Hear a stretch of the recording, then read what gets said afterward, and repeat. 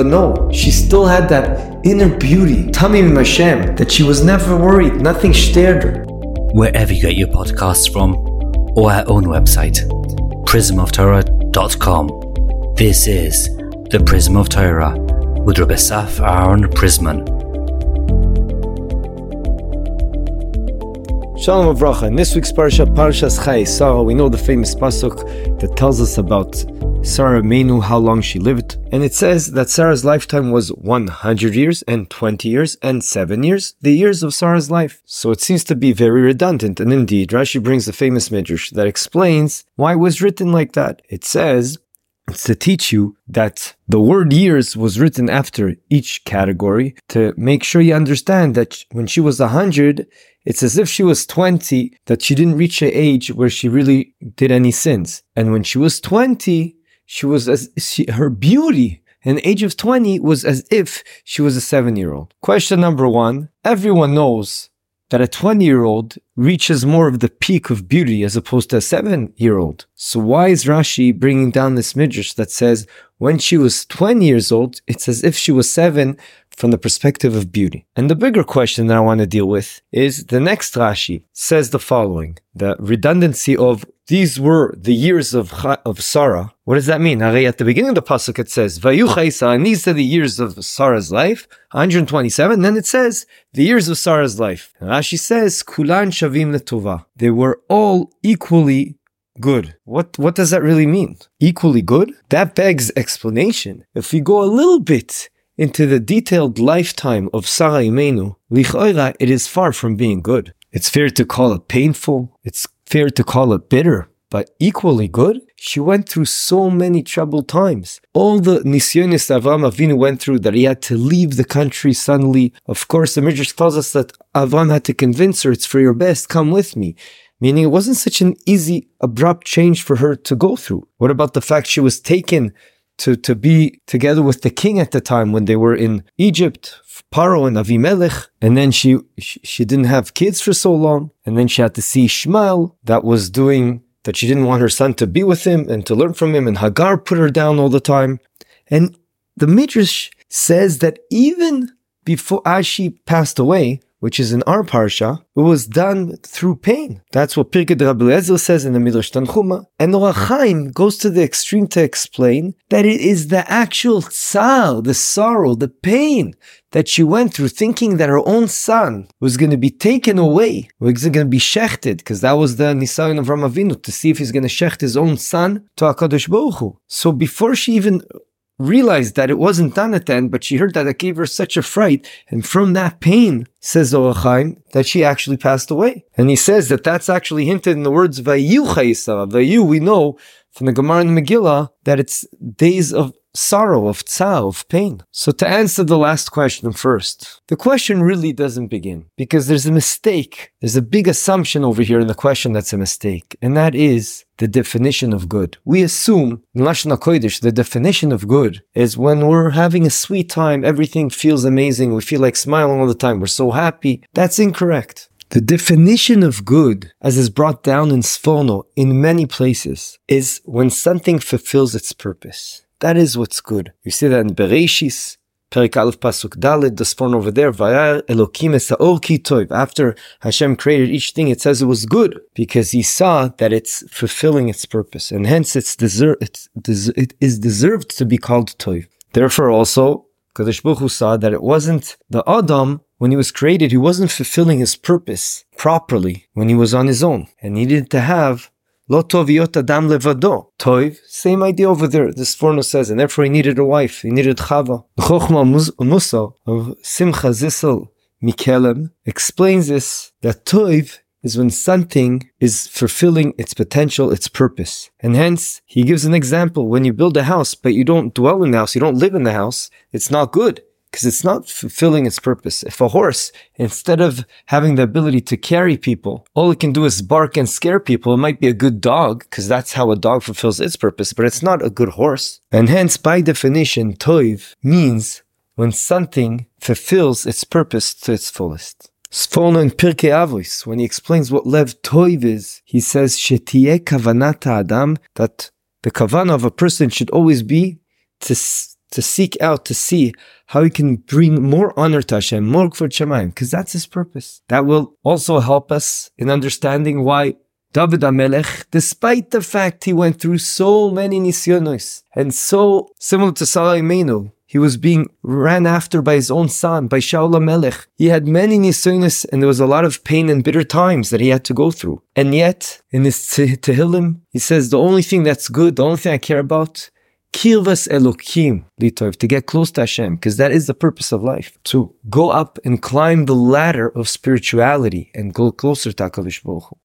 And hence, it's not only despite, but it's thanks to the fact she didn't always have the best and easy times, but she had bitter times and nisyonis times, but she stepped up to the plate and leveraged those times to reach higher heights and get closer to HaKadosh Baruch Hu. And when a person passes his tests and has nisyonis, and he still goes in the ways of Hashem, despite the Isurim and the difficult time and turbulent times he goes through, then that in itself is called Toiv, because it's fulfilling his purpose in life.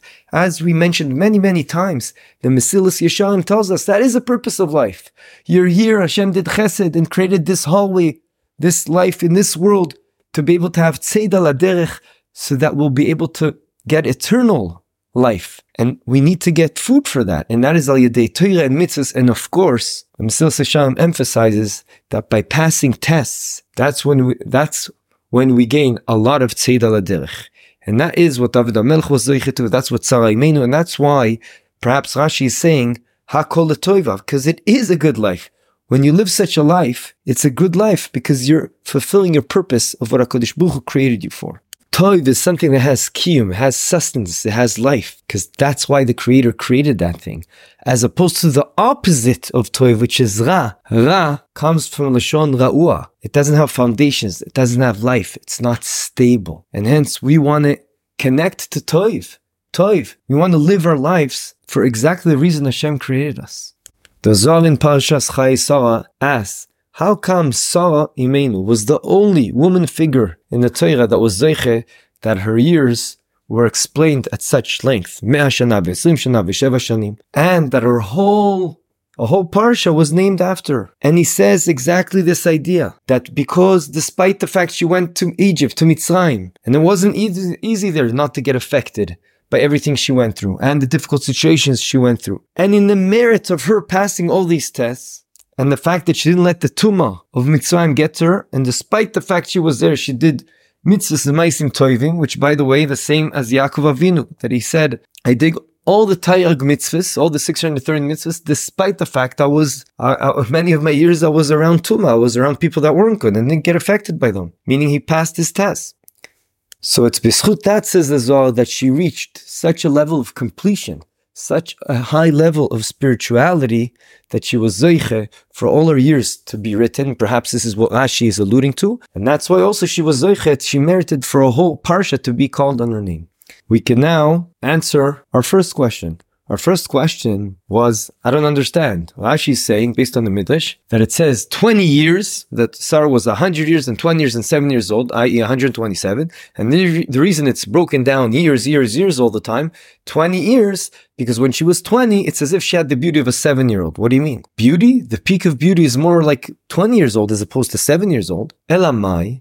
So I heard this B'Shem Rav Kornfeld, that he wanted to say the following. The beauty we're talking about of a 7-year-old is the beauty that she goes through life. She's always smiling. She has a chen to her because she's ignorant, tamim, from all the different worries in the world around her. And that's in a regular average family where the parents do a good job and she doesn't feel all the difficulties that are in life. But a person that has true emunah and realizes what true good is, true goodness, and what it means to be in this world, and you have 100% belief in HaKadosh Baruch Hu, that Hakol is l'toiva, everything really is for the good, and HaKadosh Baruch Hu does everything just for the better of things for us, even though we don't always understand why, but we have that emunah, and bitachon, and yediyah even, that everything's for the best. So a person can, as he gets older, he feels the same way. That's exactly what Sarah possessed, that despite the fact she reached 20 years old, where she really could realize all the difficulties in life and maybe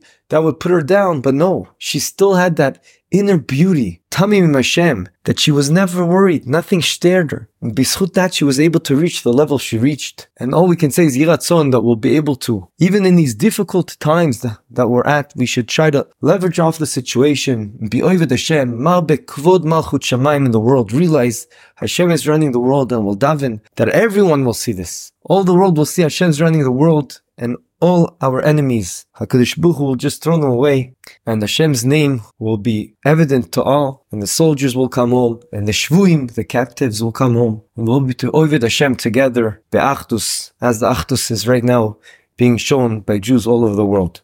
I want to end with a short story that I said a long time ago, but I think it's really fitting, about this person that went through so many surim, so many difficult times, and he couldn't take it anymore.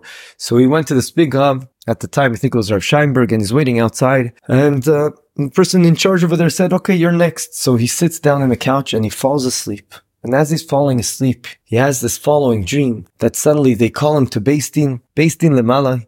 He realizes he passes away. That's what he feels like in the dream. And they call him up, it's his turn, and they say, oh, well, all the white angels come up, all his mitzvahs that he did, all those acts of chesed, all the Torah he learned. And they come up and they all stand on one side of the scale. And then he goes, okay, all the Malachei Chabala, the black angels, the ones that he created by sinning, every sin creates a Malach Chabala, they come to the other side of the scale.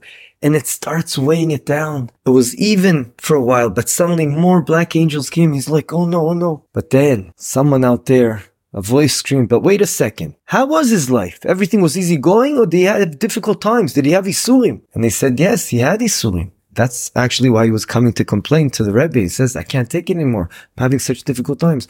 All those Isurim, I don't know what color they were, let's say gray, they ran up and they stood together with the white angels. And it was thanks to that his din in Shamayim was decreed as positive, that he can go right now to Gan Eden. As he abruptly was awoken up by the person in charge over there, he says, it's your turn to go to the Rebbe. He says, I don't need to go to the Rebbe anymore.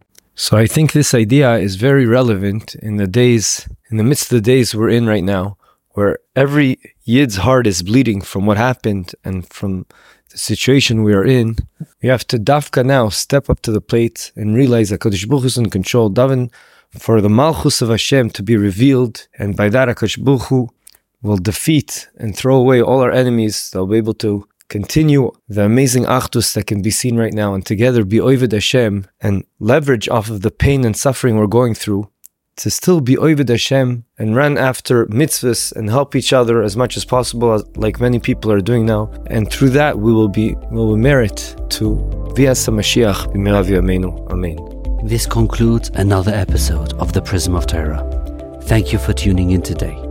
We hope you enjoyed it and learned something valuable. If you did, please subscribe to the podcast and give a 5-star rating. You can also find this podcast wherever you get your podcasts, or our own website, prismoftorah.com, where we have a full archive of all our past episodes. We would like to thank Yona Vefa for the recording equipment and Eli Podcast Productions for handling all our post-podcast productions. Join us next week for another enlightening conversation on The Prism of Torah.